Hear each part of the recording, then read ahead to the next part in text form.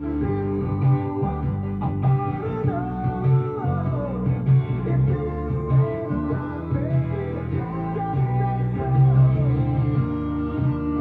in to the Long Shot Podcast. I know it's been a while. I am your host, Mark. Oh, boys. We got a lot to talk about. We've got a lot of information, a lot of looking forward to do, because looking back, man, this has been a rough season. We just got finished with the trade deadline, which, of course, everyone knows the Hornets didn't really do anything. I was hopeful that they would be able to find some way to get something back for some of those expiring contracts, but it just doesn't look like the deals were out there. Especially with the way that the deals went, where it kind of took a long time to get going, and then everyone was in scramble mode. I think teams played it more cautiously because they didn't want to make a mistake. Especially the teams that could use guys like Marvin, they're usually in contention, and they don't want to make a bad choice when they probably had a feeling they could get him off of the buyout market. So I can't really fault the Hornets for not getting anything done there. They're buying guys out, which is good because it gets them off the roster, so we can play younger guys and they get a chance to go play somewhere where they can actually win. But there have been, there's some positive things to look forward to. Miles Bridges has really been on a really good streak of late. The last 6 games, he's averaging like 21 points a game, shooting the ball pretty well, being more active. I think something that we really need to look at is one of the things that I think Borrego has failed at this year is they are playing so slow. They are league last in pace, and with a young team of guys that you're playing undersized, that just doesn't work. We don't have the guys that can break down a defense, get to a spot, and put up shots like we used to. So you have to get guys in transition. You have to get your offense started as quickly as possible before the defense has a chance to get set. Or you're going to see what we've been seeing is the team just struggling to find a way to get the ball in the basket. And you can't go these long stretches of time in the NBA and not score and expect to have any chance to win, especially against better teams. It's funny because that's one of the differences between the Wizards, they play the worst defense I've ever seen, but they're still winning games because they can outshoot teams. We're not good at either. So that getting easy buckets, and I know that it means that there's more turnovers, but we turn the ball over at a fair rate anyway. So at least if you're getting more opportunities and more chances and easier opportunities, that's what we need to see. And I really hope in these last 30 games that Borrego puts his foot down and these guys start putting their foot down, because that's the way they're going to start to see a little bit more, easier shots and maybe get a little bit of confidence back for guys like Bacon or Devontae, who was hot, cooled off, now has started to come back. But a lot of his shots when he was hot were because they were coming in transition, and it was a kick out because the defense had collapsed to try and catch up. If he's getting double teamed or getting everyone shading him, no wonder he's having a hard time getting the ball in through the hoop. He's 6 foot tall and guys are keying on him. It's the same thing we saw with Kemba. So there are some positives to this last 30 games of what we can look for. Been really impressed with Cody Martin. He has become one of those guys that you think, he might be better than anyone anticipated. He's definitely better than I anticipated. I didn't have real high hopes for him. But because of the way his offense looked when he looked scared. He looked like he was, a 10-year-old playing in rec league against, 20-year-olds. But now that he seems to have found his way a little bit, now he looks like an NBA player. So that's a good sign. Malik Monk has done some good things lately, to the point where I think you got to give him 25 minutes for the rest of these games and just see if the guy can keep it up. He's going to be inconsistent. They're all going to be inconsistent because they're in roles that they're not used to. But it's time for, it's sink or swim time for some of these guys to see if they can be a quality part of a NBA rotation. Because if they can't, it's time. We got to move on. This year cannot be wasted. It can't be wasted. It has to be a learning curve that we use to see which players are going to go where and if they're going to be part of the future. With the decision to go all youth, which I'm all in for, the Hornets are going to lose a shitload of games. And that's fine because it's helping our draft stock, and especially with teams like the Hawks and Cleveland adding talent for some reason, they're going to start sliding up the standings, and we should keep continuing to fall. The problem is you don't want guys getting frustrated. You don't want guys starting to infight because of the losing, because it is hard to lose all the time. So that is something that Borrego's going to have to keep in check, or figure out a way to keep these guys, set small goals that doesn't necessarily mean winning, but, goals to have, shoot 45% from the field or something like that, where they can take positives away from games that don't necessarily rely on the final score. That's going to be a key, is to keeping guys motivated, and keeping them focused without just mailing it in. Because if this team can't afford to mail it in, because we got to know what these players can do. I do have some concerns with Borrego as a coach. I'm not sold on him. This weird rotational thing he does, and this thing where guys get hurt and they lose their spots or they lose their time, I'm not a fan of that. I don't think that's the way you do this. I don't think that's the way you should do it. But as of right now, he's the guy. I don't believe that he will be the coach of the Hornets in 2 years. I don't know that he'll get through this year, but I don't know that he's going to be the guy after next year. I think he's a placekeeper for us to turn over this roster and to get young guys in place and get some talent in place. And then once we do that, we'll bring in a coach that is a little bit more established and has a little bit more of a vision and a plan. Everything that Borrego has said or had said in the offseason, he has not done.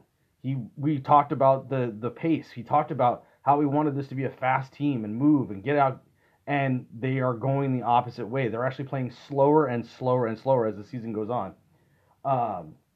And I understand that guys like Terry Rozier are not pace guys because he likes to dribble too much. But when you have those bench guys out there, you should be moving. You should be running. That was one thing that he, has not shown an ability to scheme for. And his, they talked about defense, and I know they don't have a lot of players that are defensive minded. I get that, but they're not anywhere near where they need to be scheme wise. It's almost as if they try the switchy defense and then that didn't work, but sometimes they still do it depending on who's on the court. And this is where you get guys confused. This is how you get guys lost, is because they're still trying to make reads depending on who's on the floor with them and what their responsibilities are. And then you get guys that are just lost.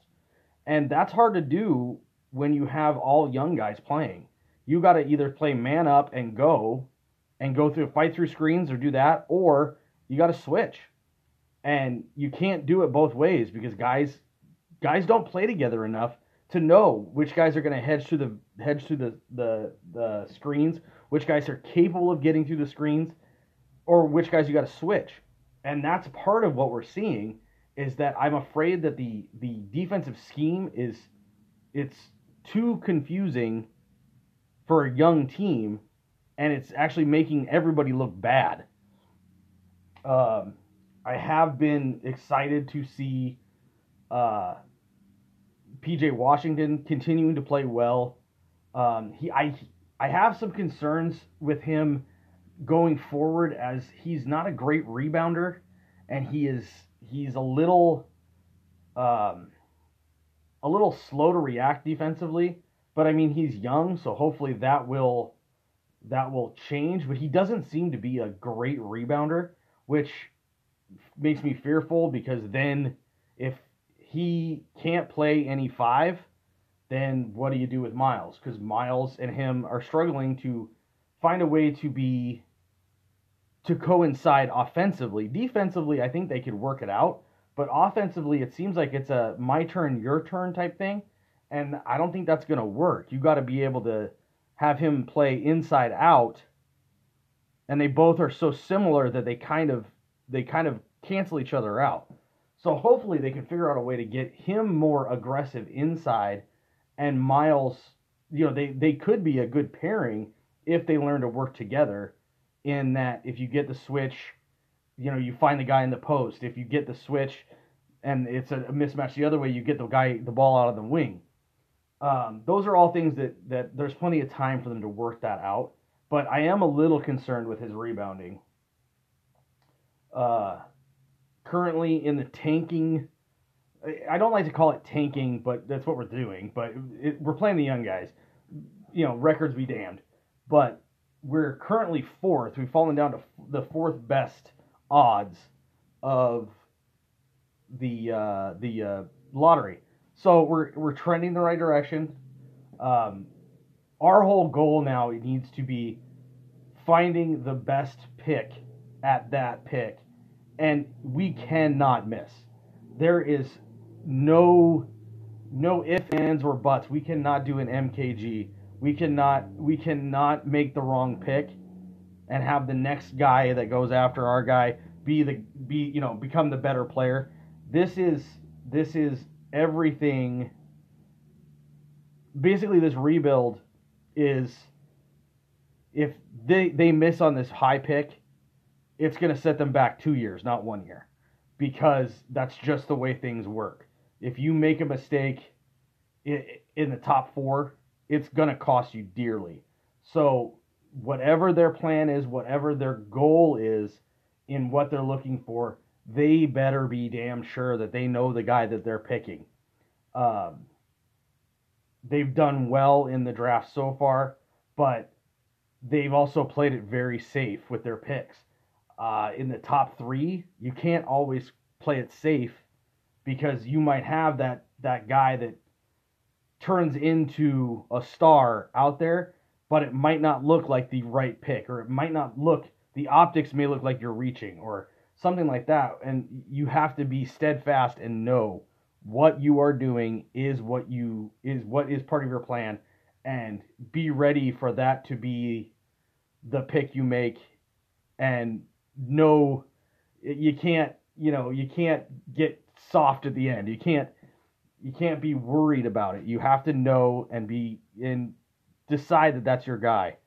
So that'll be a different situation because drafting in the 9, 10, 11, you're looking for the best player who you think can perform on your team. If you're in the top three, you're looking for a guy to change your franchise. And who knows, there may not be that guy. But if you are up there, you gotta make the best choice you can, and you can't miss and have guys behind you that turn into all-stars and your guy becomes a role player or ends up not being anything. So they're going to have an opportunity to get better in the draft. They have the Cleveland second round pick, which will be a good pick. So they have a chance to go two for again and bring in some more talent to this roster and go from there.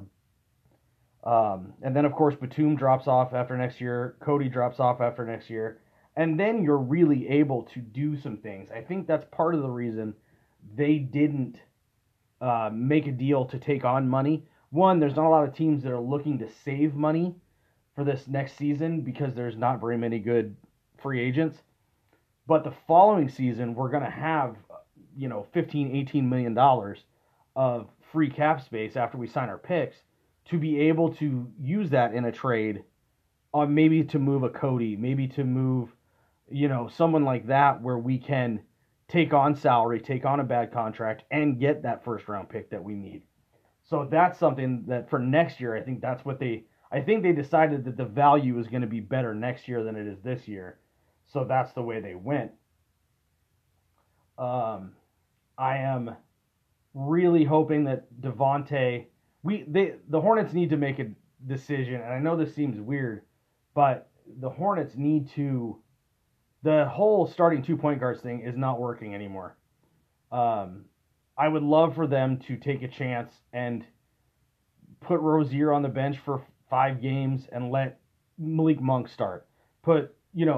Change it up a little bit because we know what Rozier is. Rozier is what we've seen. He's a good shooter. He can't run an offense. And he's too small to play the 2 going forward. If Devontae is going to be your guy, he's going to be your point guard, then you have to put him in the situation where he's got a shooting guard that is going to be capable of helping him out shooting wise, not worrying about the ball.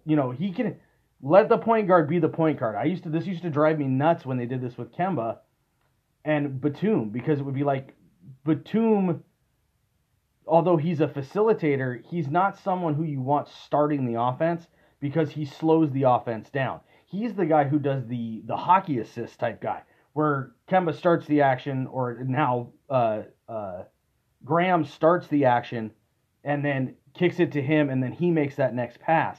It's not someone you want starting the offense because he doesn't really have a threat of breaking the defense down. And that's what Rozier does. Rozier dribbles in circles a lot, and all he does is waste a lot of time on the shot clock, and then it puts the pressure on the next guy and the guy after that to either shoot quickly or attack, and we don't get as good of a shot. You want him to be the pivot guy, where if he's not open, he shoots, and then if he's not able to shoot, he's able to make that next pass in the swing to create, a mismatch or create, find the open guy. But what we're doing is we're taking the ball out of Devontae's hand and letting Rozier start the action, and he doesn't start the offense until 12 seconds or 10 seconds to go. And if you watch, he ends up throwing a lot of grenades to guys because he's dribbled the clock away. And with the new 14-second clock off of offensive rebounds, you have to get in it right away. And they've been really struggling at that. And that's part of their pace numbers. Why their pace numbers are so slow is because it's not like they're moving the ball looking for a great shot. They're dribbling the ball and guys are standing around, and then they end up shooting something up against the shot clock, which isn't a good shot anyway. So I'd like to see them at least try and give Rozier a night off as a starter and let Monk try and start and see how he does against starters. This is all going to be trying to see what works. And if Rozier isn't going to want to do that, then that might be something they have to look into in the offseason and into. He's not the guy that they wanted him to be. And it's not like he's been terrible, and I'm not saying that because everybody thinks I'm a Terry hater. I just know that he's too small to start in the NBA as a shooting guard. He's not a good enough defender, and he's not a good enough. He doesn't swing the ball well enough. So if you are going to have him playing with Graham, it's not going to work. So unless you're going to put Graham on the bench and let Rozier start at the point guard and put another shooting guard in next to him, you're just spinning your wheels at that point. So it's going to be one of those things where maybe they probably won't do it this year. They probably won't want to piss him off. But it'd be good for them to know going forward into this offseason if he's going to play ball and if he's willing to come off the bench or if he's willing to change his game a little bit. Because if he's not, then this offseason is probably a good time to trade him. Because there's going to be teams that, the free agent market is going to be pretty thin. So there's going to be teams looking for a guy like Rozier who can score, who can, play some positives on offense. But he just isn't going to fit if Graham's going to be the guy. That's about all I got for now. We got a game tonight. We'll see how that goes. Hopefully they can play well and then lose by 2, so that we keep getting that better draft pick. But I will talk to you later. Again, check me out at Hornet Sports Spot on Twitter. You can find me there, comment, chit chat, call me an idiot, which a lot of people like to do. And I will talk to you guys soon. Take care and go Bugs.